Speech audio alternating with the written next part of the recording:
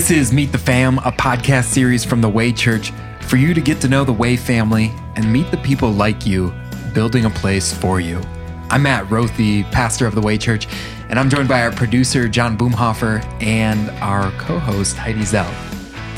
Thanks for having us. It's good to be back, everyone. It's a pleasure to be here. Mm-hmm. This is our first episode of our second season of Meet the Fam. And for this episode, we get the chance to sit down with the Way's mission counselor, Pastor Mark Birkholz. Thank you so much for being here. Thank you for having me here. It's always fun to be in Fredericksburg. It is fun for us as well. Now, you being on Meet the Fam kind of breaks from our normal standard operation. Normally, we have people who are part of our faith family, but not really. You're very much a part of our church, even though you don't live in Fredericksburg or attend every week. And the reason is because of the role that you have served here for even before we started. I guess you could say you're like member 001. Long before there was a pastor here, even before there was a core group here, you were here doing some groundwork in Fredericksburg about whether or not we should have a church here. Right. Do you want me to go through how that came about? Yeah, I'm interested. I'm interested because I wasn't here and no one else was. So yeah, tell us about that experience. All right. So I think it's Trinity and Woodbridge, right? To the best of my knowledge, because I work under 6 different mission boards. So the mission board of record here would be the North Atlantic Mission Board with Pastor Waddles in Falls Church. Best of my knowledge, there were people at Trinity and Woodbridge who lived here in Fredericksburg and Stafford. Is that? Yeah, Stafford and Spotsylvania and Fredericksburg City, a few. Who had expressed interest as far as what would it take to get a separate congregation here. Traffic considerations, distance considerations, what would it take? So that was strong enough that eventually their church council asked me to come and talk to them. And they gave their full-hearted endorsement to do whatever I do. And what I did is what we would call a community profile. And would you like me to unpack that a little bit? Yeah, unpack that a little bit. And one of the reasons I'm interested is because I'm going to follow up.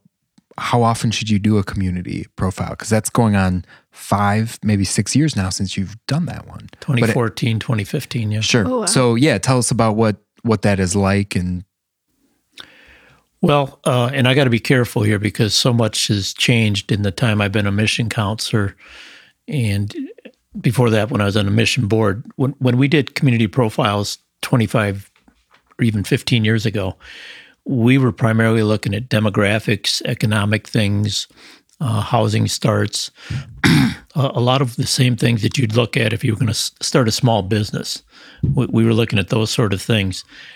And that has changed now to where we look much more at what's the spiritual makeup of a community, what are the general moods within a community, are there solid Lutheran churches in that community already or not? And then the biggest one of all is the people who expressed interest in starting a church here, the Lutheran members who were here already. What are they like? And do they know what it would be like to get into starting a church? So we still look at all the demographics and studies and talk to individuals in the town and real estate sort of things, but primarily we build it around who the core group is. So those first few visits in 2014 and 15, I was doing a little bit of the old-fashioned stuff, just looking at community makeup and talking to anybody who would tell me about what it's like to live in Fredericksburg. that gives us a really cool picture into what you do as a mission counselor. How else do you go about explaining to people what it is that you do and who it is that you are? It's kind of a 3-part job, or I work for 3 entities. I don't know how to explain it. I work under 6 of what we call the 14 district mission boards. So all of North America is split into 14 areas or regions, or districts as we call them. And I work for 6 of them, going all the way from Montana over to Maine, as far south as North Carolina, most of the Midwest. So I work under them, to advise the district mission boards, usually made up of 5 to 6 gentlemen, laymen and pastors. I also work for the Board for All Missions based out of Milwaukee, where our synod is headquartered. And then I also work for the congregations that I'm associated with, which at any given time is 50 to 60 congregations. So what do I do? Depends on the stage and the development of those congregations. It would depend on how proactive and aggressive the district mission boards are. It would depend on how much money the Board for All Missions has, Sure, in order to fund new starts and subsidize existing churches. So I guess as long as I'm rambling, there isn't a month where it's the same as last month. There certainly isn't a year where my job description is the same as what it was last year. I've always kind of wondered this about your job because I've known a lot of pastors, but nobody else that does exactly what you do. Why did you keep doing mission counseling, and why not just take an easygoing parish pastor job? Yeah. Just kidding. That's a great question. Way back when, I had the privilege to help start a church in Denver. So from day one, I was thrown into the same pool, if you will, as what Matt experienced. Fresh out of seminary, go start a church.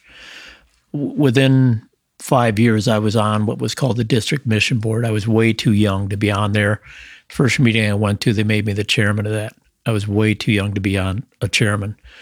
But then for 17 years, I was involved with the administration side of home missions, even as I'm also pastoring a church.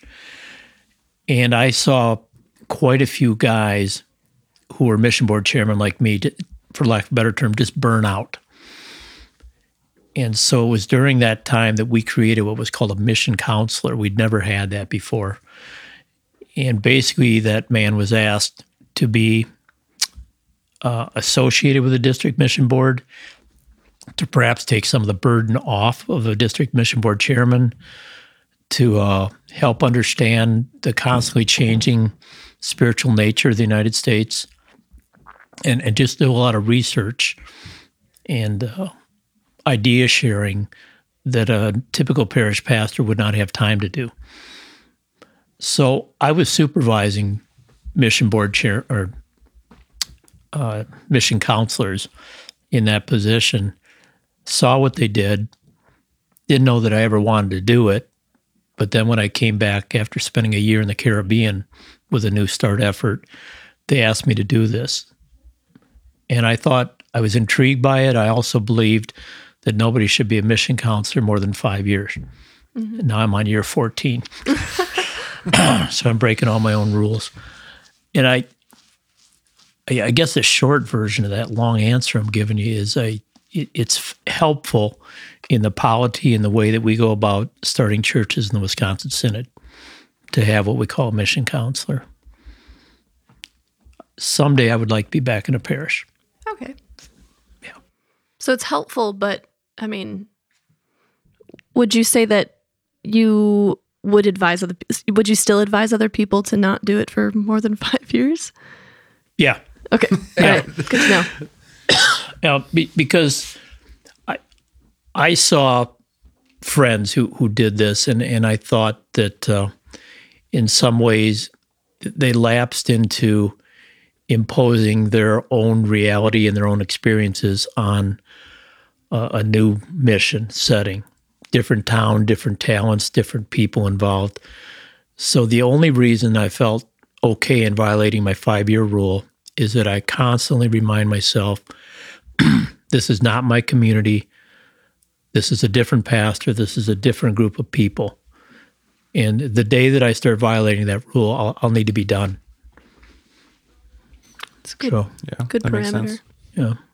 That brings up another question then. If you had to say what was your most surprising thing, or just what you learned out of 2020 and being around so many churches, what was one takeaway that you had from 2020 and the church? Well, in brutal honesty, because you're looking for brutal honesty here, Yes. right? Yes, that's what we said. confessional Lutherans, for good reasons, do not change easily. We do not adapt. We're a little nervous of anything that's edgy because we're not sure it's appropriate. But what happened in 2020 in a lot of our congregations is that they changed dramatically out of necessity.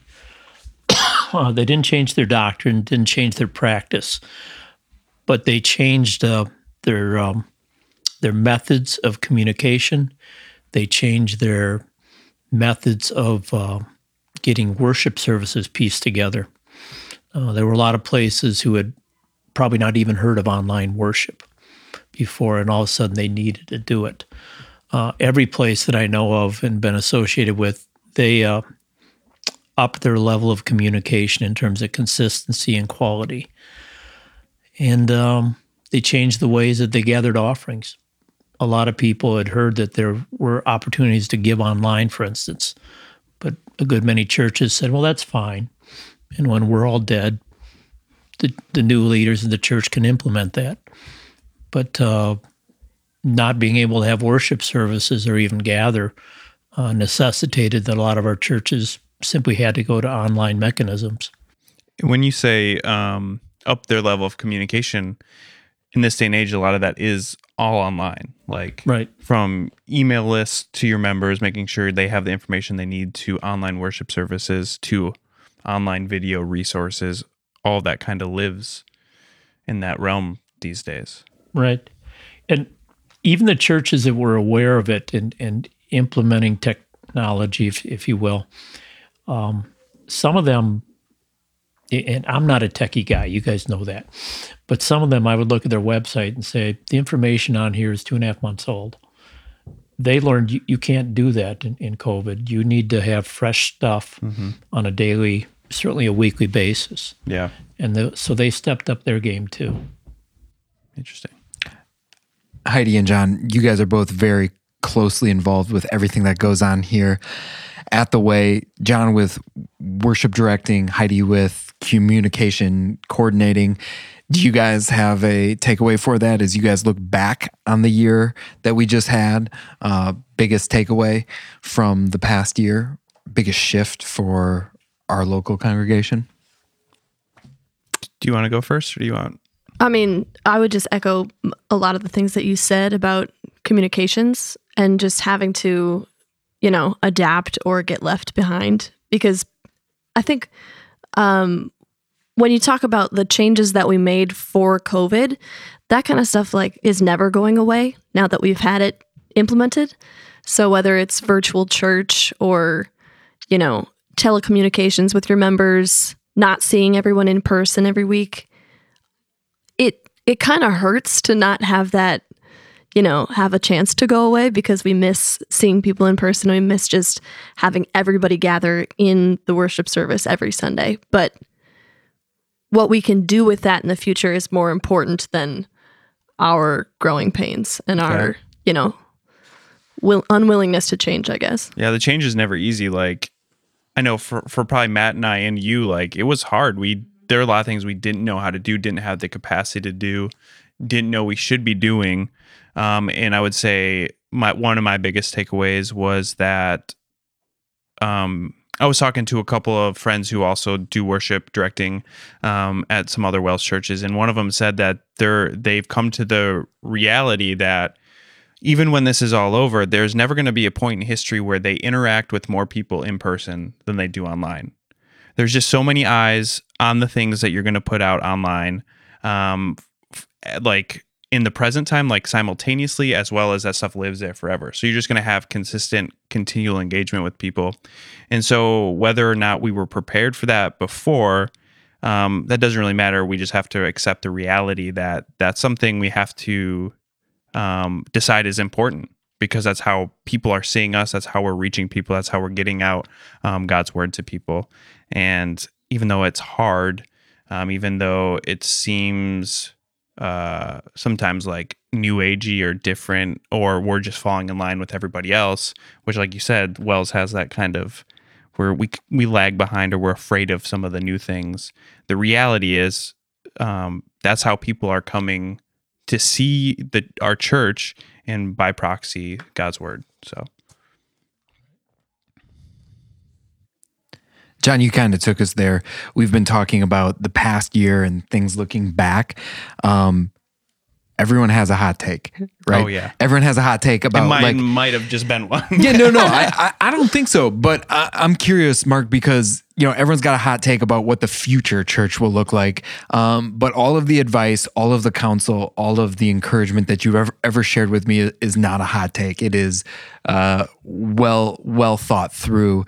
And so as you personally look ahead to 2021 and beyond, what outcomes, what trends do you hope stick around that are good, or maybe things that have developed over the past 11 months now and then beyond? What things are you maybe, hey, this is something to watch, be concerned about? Yeah. So a number of people have asked me, and I tell them, you're asking the wrong person, because I'm not technologically savvy enough to even understand the present, much less what's going to happen in the future with it. So from that perspective, I start by saying, I hope it doesn't become an either or, that I'm either participating online or in person. The church is going to have to do both and. Talking about the organized church, putting together worship, things like that, Bible studies, communication. It's going to have to do online. It's going to have to also plan for in person. The participants in the church, the laity, I hope will do both and. I would just be nervous, perhaps because of my age, about the person who says, I get the full Christian experience by participating through a screen, sending in an offering, occasionally sitting in on a Bible study. I would have to say to that person, maybe so, but prove that to me. If it were one of the members of my home church, I would say, prove that to me. And allow me to call you in 2 years and see if you're still as consistent as what you might have been and what I think you would be if you also participated in person and formed relationships. I'm still skeptical of in-depth relationships being formed online. Does that sound like an old guy? A little bit, yeah. Yeah, I think No offense. I think there is danger in that, like assuming that everything can just go online and it is okay. Yeah. Express that a little more. I mean, you could get a sermon out of me about what that is, but I mean, well, yeah, because if you're doing John? it for your own convenience, then there might be, and there are good reasons to do that. Like if you're, like you said, it ideally would be a both and. Like you're supplementing your presence at church with being able to use online Bible study resources, or if you're away, you can attend online and all those things. But if you are solely doing that, I think you have to look at why that is. You have to examine your own heart and see if it's because it's just a convenience thing, then you might there's something in your life that's, taken precedent over being with the body of believers, coming to hear God's word with everybody else. This is not something that we haven't talked about before, but the idea that there are, I'm going to get the number wrong, but it's 60, 70, or 80 commands in the New Testament to one another. Encourage one another, serve one another, train one another, equip one another. And you just can't do those when you're not gathered together with other people. And you joked about how you're maybe having an old man take on whether or not real relationships can form online. One thing that I'm really proud of our groups here at The Way is that for the first time ever, we had online groups, and some of them have maintained that way throughout.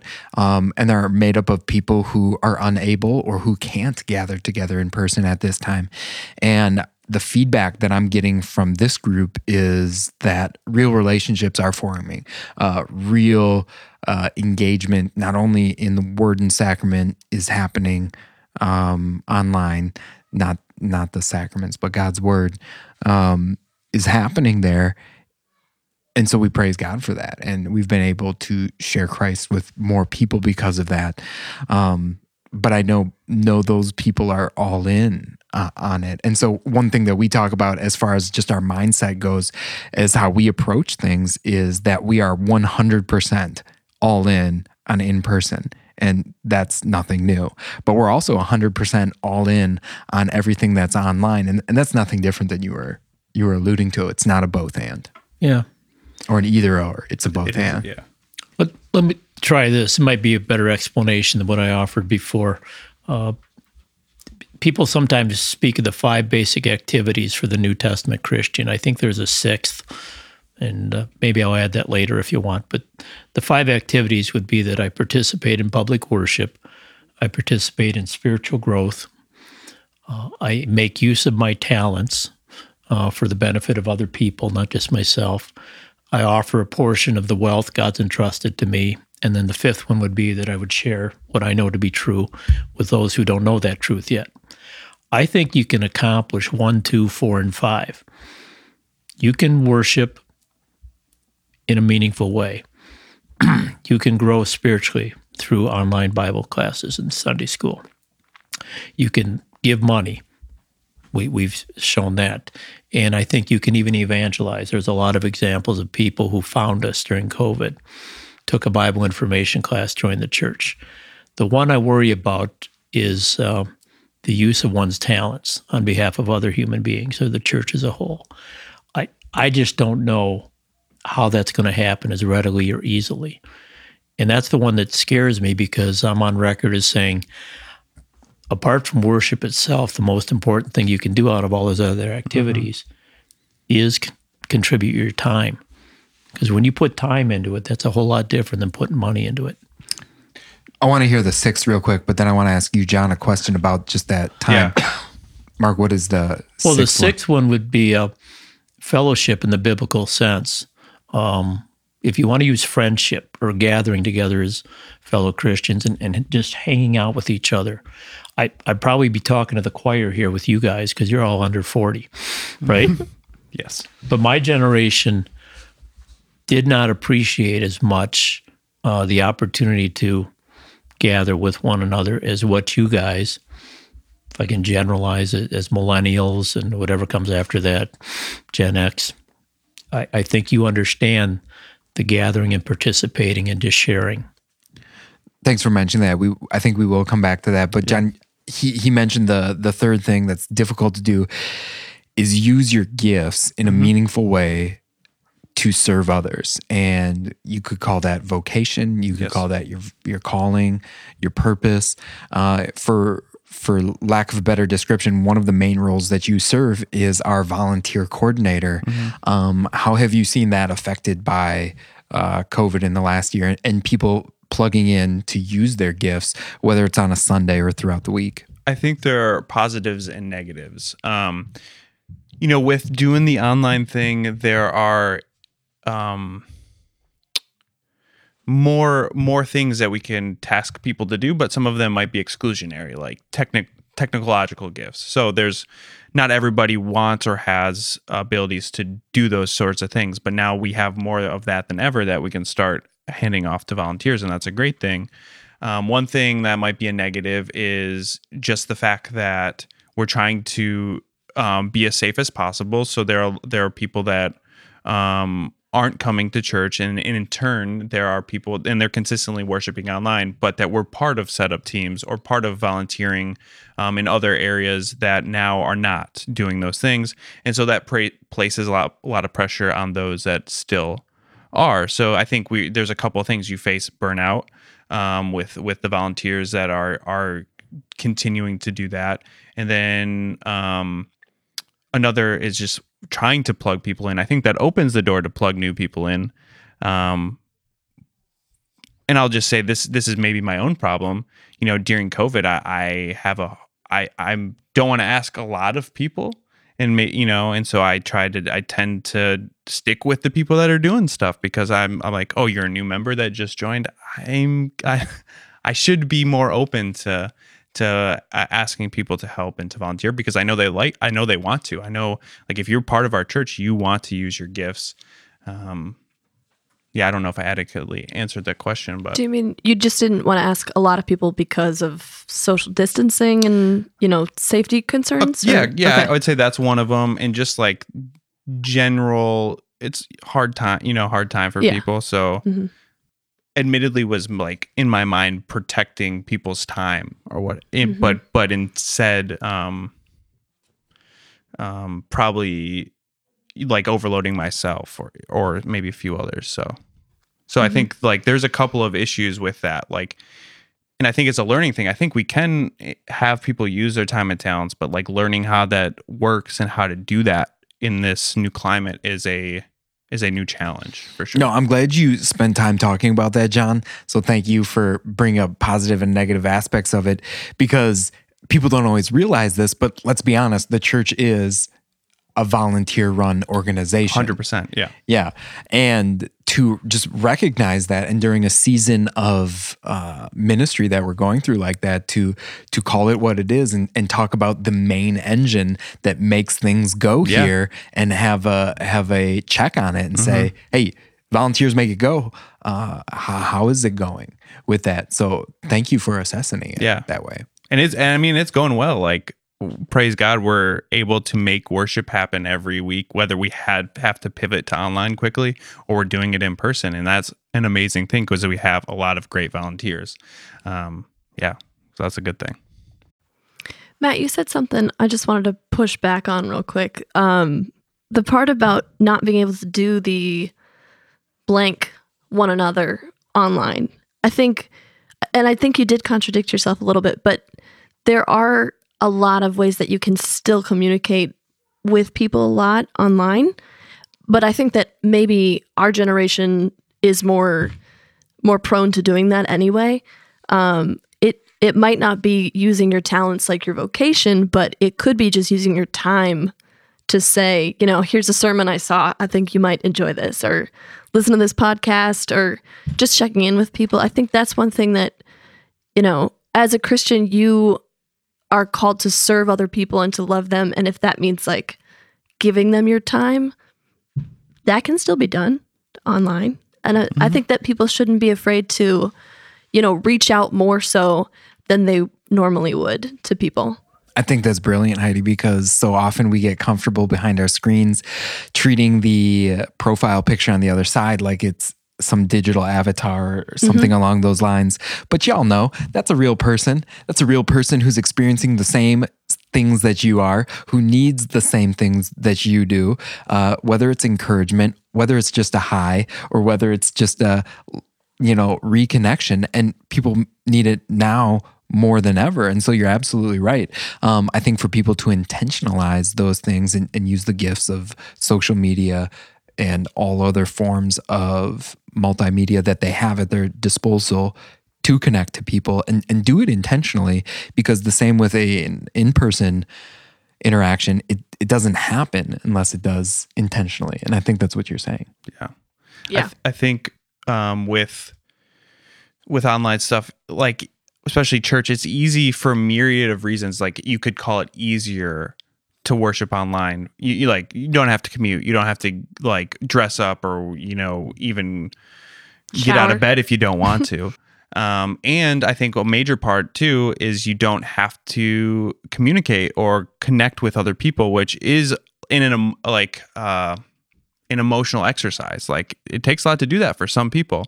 And I think being intentional online is like, you can still do that, but the temptation is it's easier not to if you're just doing it online. So if you intentionalize using your time and trying to connect and help those people out in your life, even if it is just through digital means, that's a good practice to have.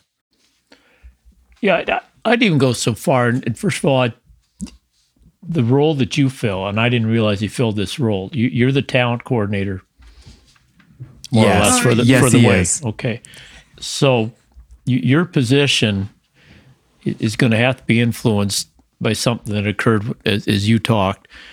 The creativity that we will collectively use to come up with ways that we can put our talents to good use.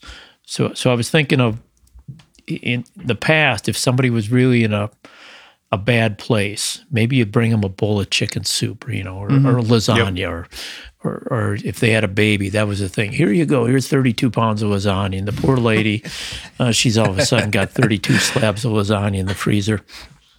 I don't know that we communicated much gospel truth. We would say, here's a Jesus-like act of mercy without talking about the specifics of an act of mercy. But if you talk what you were alluding to, Heidi, talking that way, you're actually taking a means of grace, a direct portion of God's word, and applying that to that heart. And maybe I bring them soup and lasagna too, but I'm going one step further than maybe what we did 20, 25 years ago, saying, here's something godly directly from the Savior's lips, and that will help you too. I think that's one of the benefits too of this is arming our congregation with those digital tools that they can use. Yep. Exactly. I think in some ways it could be even easier, because maybe when you walk up to your friend's house and hand them a pan of lasagna, you don't say, Psalm 130 is perfect for this moment. But if you think of like your friend, going through a tough time or anything, or even just, a happy time, you could text them Psalm 130 and that wouldn't be weird. I mean, there's something to gain from being sort of behind your screen. You don't have to do that face-to-face kind of emotional exercise. I'm going to say this thing right now. We're going to look at each other. Right. Yeah. You know that they're going to read it. They maybe don't have to respond to it right away, but you can share that gospel or some scripture or something very godly, more naturally probably. Well, you're kind of getting on one of the things that I wanted to ask you about, and that's as you consider kind of the new normal, as people have been referring it to, where people are sharing the gospel, which is a very personal thing, but doing so in a social distance world. What encouragement do you have for people who are looking to share their faith? You guys just listed one example with the lasagna, but in addition to that, what encouragement do you have for people who are looking to share their faith in a very personal way with friends and neighbors, and yet they look around and they're like, yeah, I just don't connect with people as much. We're not gathering in the same ways that we used to. There's so much social distancing. What encouragement do you have? Well, boy, there's a lot of facets to that one. I guess all my life I've been a Christian. I grew up in a traditional Midwest church, Christian family, and stuff like that. I remember the very first time that it occurred to me that I'd have opportunity to share my faith. We called it canvassing back in the day. There was no training whatsoever. But you go out and knock on a door, and I was 13 years old, so 8th graders, confirmation project. Go out, knock on a door. I'm from this church. Here's a pamphlet, and we hope that you would come to our church, and that was it. It got me to thinking. I was uncomfortable as the dickens and just nervous. Never forget that moment. But it did get me to thinking and get me ready for the day when I was a pastor of a brand new church. And all of a sudden it dawned on me, some of the most fun you're going to have this side of heaven is engaging a non-church person. And I don't think that many of us believe that would be fun. Mm-hmm. We think that would be a challenge. It could be hard. I might mess it up. Very scary. Very intimidating. It's scary. It's intimidating. It's absolutely fascinating. In a strange sort of way, it's entertaining to have that conversation with somebody who does not know or acknowledge the Lord or despises the Lord, and say, "Can we just talk about that in a kind way?" That's the most fascinating book I've ever read. Is to read somebody spiritually with the words coming out of their mouth. Even if they don't agree with me, even if they throw Jesus under the bus, what is there that's more fascinating? Well, I'm gonna. I know you asked that rhetorically, but I'm gonna ask you to just kind of delve into that a little bit more, because what you're getting on is true, and it's something that I'm blessed to experience as a mission pastor. You've been experiencing it a lot longer than I have. Yeah. But for someone who has never experienced that before, or maybe who hasn't even thought that that's something that might be positive. why do you say that may be a very wonderful experience? I think we're reluctant because we believe that, all right, I'll open my mouth, I'll have that conversation, and then there ought to be instant gratification, and they turn their life over to Jesus immediately. And when that doesn't happen, see, it doesn't work, it's not fun, blah, blah, blah. Most people who come to faith, if we can use that phrase, through the words of a friend who shared the truth with them, that did not happen overnight. It goes on for months. And if you think that it's just a quick thing and that'll be fun, I'll say the right word, and then they join a church and they get saved and they go to heaven, that's really not the fun of it. The fun of it is to see that the first time they rejected you and yet you were persistent and they continued to have the conversation with you at least, and you were persistent, and 6 months or 6 years later it finally kicks in. That's fascinating to me. I don't know if that's answering the question. No, I think it's good. And I think one thing that we maybe grow accustomed to, and this is a negative of social media and the 24/7 news cycle, is that we assume the majority of people that we don't know are going to be far different than we are, or they're going to react very much in an extreme to what we want to share with them. And that's the message of the gospel, which has provided hope and peace throughout a very turbulent time for us. And yet what you find when you do that is a very small minority of people who are going to react that way. Most people really are looking for it, and for good reason, for that peace. And so when you're able to, in just a very relatable way, just express to you hey, this is what my church means for me. This is what Jesus Christ means to me. That goes a very long way. And what you said about the instant gratification as well, on top of that, is so true. We get very used to that. We get used to, when I'm bored, I turn on Netflix. When I'm hungry, I open my fridge or order groceries on my phone. When I want something, I go on Amazon and it's there like that. And yet that's not how life works, and that's not how God's word works. God's word works whenever he pleases and wherever he pleases. But most of the time, you're right. It's not an overnight experience. And inversely, I think a lot of people think that if they open their mouth and they say that they're a Christian or they love Jesus, that instant gratification, but backwards, that person will immediately not want to have a relationship with them. Right. Where kind of what you said is it is the interesting and very cool part is, as you continue that relationship, to see their interest grow or what have you. And I think it is a really scary thing that people think is real, that if they say that they're Christian and that they tell somebody else, that they're going to just end their friendship right away. And maybe that might happen, but it's probably very rare. That's never been my experience. But I think that's a fear that a lot of people have. Well, and that fear for them, I would just ask them to assess their character. If you're bringing it up in a way that is inappropriate or offensive, then yes, you will lose friends because of that.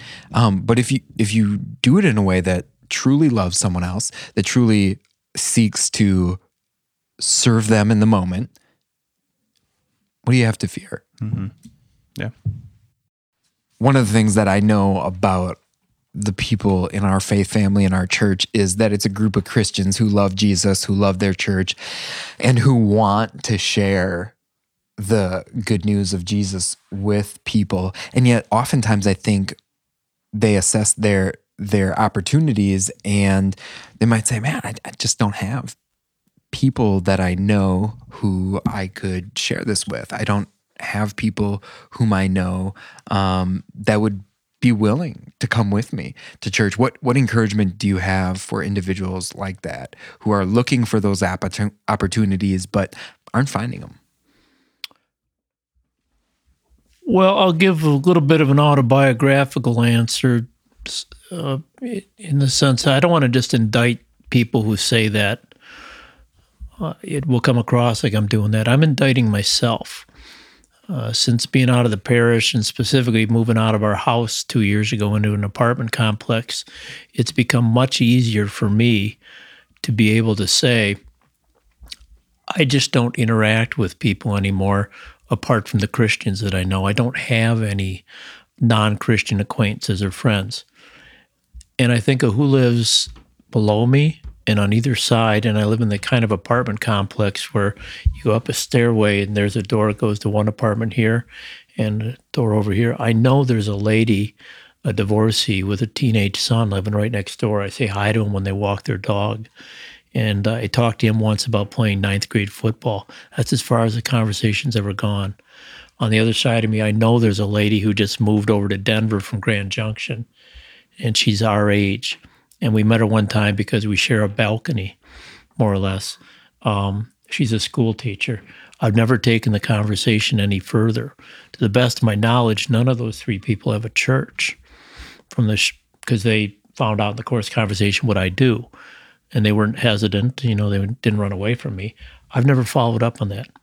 That's my way of saying I think that we lapse into saying I don't know anybody who's not a Christian because we've gotten comfortable with that. And a little bit of it is you're going to have to be aggressive. Go out into the world and discover somebody who's not a Christian. So I'm telling myself to do that first because I become one of the lazy lay people. Maybe you can edit that if you need to. That's staying in. Yeah. Well, you shared that. That's helpful that you're being autobiographical with that, because you shared over dinner that you are a recovering introvert. Yeah. And yet you speak very clearly, very boldly about opportunities in your life and times where you have taken that conversation further and where you haven't. Right.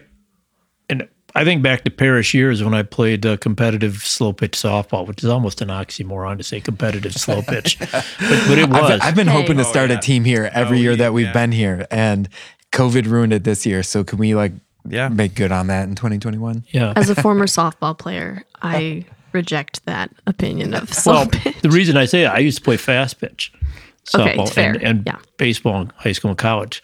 So I never thought slow pitch softball, that's for old guys and stuff. But you get into some high end, it's incredibly athletic and stuff like that. And the reason for bringing that up is back then I was a parish pastor, but there were only two of us on that team that were churchgoers. My friend got me on that team and he deliberately did it. He was a better evangelist than I was. He deliberately got us on a team with a bunch of guys whose God was softball and beer and adultery. And he said that's who we're going to play with, not only because they're really good, we want to be on that team, and they needed a center fielder and a pitcher, was what we were. We said, we're going to get better at being missionaries. Some of the conversations I had with those people resulting eventually in baptisms, confirmations, marriages for some of those guys. High point of my life as an evangelist, I would say. That would have never happened if I hadn't had a friend who deliberately said, get off your duff and go engage some heathens. Let me zoom in from the that's a frank way to put it. Yeah. But let me zoom in on really doing that, taking the conversation from what do you do? I'm a teacher, I'm a pastor. From you play ninth grade football, I used to play ninth grade football. From softball, what does that look like for you? And I'm asking for you to give it personally, but also for encouragement to others. What does it look like to take that conversation to faith and spiritual matters? I think it's asking questions. Asking the ninth grader, does he find it to be a violent game? Is it what he hoped it would be? What do people think of him? Does he fear injury, concussions? Just get inside of his head as much as you can get inside the head of a ninth grade boy and say, what are your emotions? For the teacher, I don't know if she's single because she's a widow or divorced, but most of my family is teachers. I for sure ought to be able to talk to her and say, what's it like that your career is over? Are your days hollow? And as soon as they know that you care enough to ask about what's going on inside their head and their heart, eventually the subject of spirituality will come up. Might not be this week, next week, but it will come up. If you're not bashful by occasionally alluding to the fact you happen to be a Christian. If you ever want to talk about that, be happy to talk.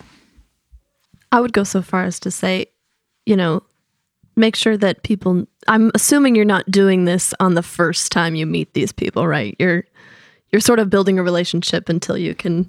Oh, absolutely. Yeah. Even more so in today's world. Yeah, exactly. So the only times that's been successful for me is when I actually kept talking and kept giving these people time. And, of course it's enjoyable for you as well because you get to know another person, but you are giving them your time, and that's a way you can serve them for sure. And of course, if you can evangelize to them, perfect. Yep. And to go back to that introvert thing, I love books. I've always loved to read. And in hindsight, some of it was just an excuse to avoid the world. And once you start asking questions of people that eventually lead to spiritual conversations, you find that's the most interesting book in the world right there. When you get to read another person and hear what's on their inside. That's kind of answering a question I had earlier when we were talking about the church post-COVID. But 2020 was obviously very challenging for many reasons, not just because of a pandemic. And I think a lot of people my age maybe see the church and Christianity as something that either turns people away from you or, just the topic of it is kind of not as welcome as you would want in our society, especially among people my age.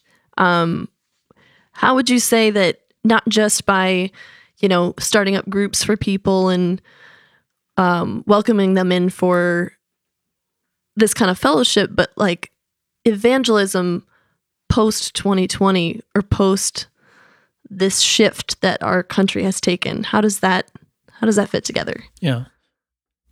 So the kind of stuff I was talking about is where you maybe bring somebody that you know is unchurched, but a friend, and you bring them into an environment where you're doing something fun, playing softball, baking cookies, brewing beer, and they get to see Christians aren't all that weird or abnormal, and the guy or the gal knows that these are church people. It's a little weird to be around them and see that they actually drink beer and play softball, but I'll get used to it. And eventually spirituality is going to naturally come up, right? Mm-hmm. You're talking about more one-on-one, I think, right? Yeah, definitely. All right. So natural law would tell us all people by nature are spiritual, right? There's a sense that a God does exist. I hear all the time, and I can't verify it because not many 20-year-olds want to talk to me. But I got a 24-year-old daughter, and I got a 30-year-old son, and I hang out in congregations with some devout 20-year-olds who tell me it's true, and I read it in books, so I got to believe it's true, that the generation in their late teens up to 30 is much more open about their spirituality, even if it's no spirituality. Yeah. They're very willing to talk about that. I think you just take advantage of that, and you hear them out. And by being willing to listen to their views, you're going to get their respect, and then they'll hear you out. Now, what you're going to say as far as your point of view is going to be vastly different from theirs, likely, right? And from that point on, I think we just take God at his word. If you're going to give me the time to explain to you who Jesus is, and it's not the church and what you've seen on TV and what your perceptions may be, but I, your friend, am telling you what Jesus is to me and why I belong to a church. And you talk about sin and guilt and death and resurrection, God takes over from there. I got to believe it's no more profound than that because Scripture says it so. But you're going to have to earn their respect, right? Mm-hmm. And you only get respect by listening to somebody, I think. Yeah. How have you guys experienced that? Would you say that I has mean, the been your assessment experience? about the spirituality thing, I think, is very true, at least from what I can tell. I'm not making judgment calls on older generations, but it seems like the people our age and younger, it's a more common topic to even talk about. Right. Yeah. Yeah, I've definitely had that conversation with people a lot. I mean, especially friends of mine who would consider themselves atheist or agnostic, or, grew up with a church and now are totally against the concept of going to church. That's a conversation I get to have kind of frequently. But it has given me the opportunity to say what I believe, what the word says. And honestly, it's not as though every person I talk to is then all of a sudden understanding it or even having a positive view of Christianity, but they've never turned me away. They've never stopped being my friend. So, Right. yeah, I guess it's persistence. Yeah, tying that idea of persistence in, Heidi, to something that we talked about on earlier, instant gratification. That's not what it's about at any level. It is not about this kind of proselytizing, crusade. It's about sharing the love of Jesus and doing that consistently, persistently over time. Yeah. And at the risk of being redundant, it's fascinating. But most of the conversations, would you say the conversations we have, are they fascinating? You discuss the weather, Yeah. or football or something, or mine. I'm passionate about baseball. I could talk about it all day long. But at the end of the day, does it really matter? No, but isn't it fascinating to realize that you're talking to a human being who doesn't understand or believe where they came from and where they're going and how they get there? And you get to have that conversation. If anything, we were in the church, you got to buy into that more, that really is fascinating. Yeah, I would agree. Like when you put it that way, it is fascinating, but I don't think many people, myself included, would have ever thought of it in that way before. The things that we talk about on Sunday, the things we talk about in group, they're fascinating.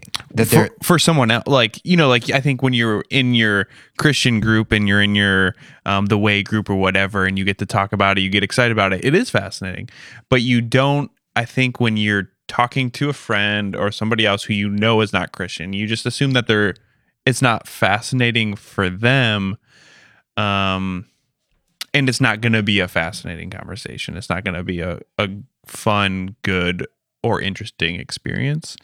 But thinking about it in those terms, like this is the only thing that matters. Right.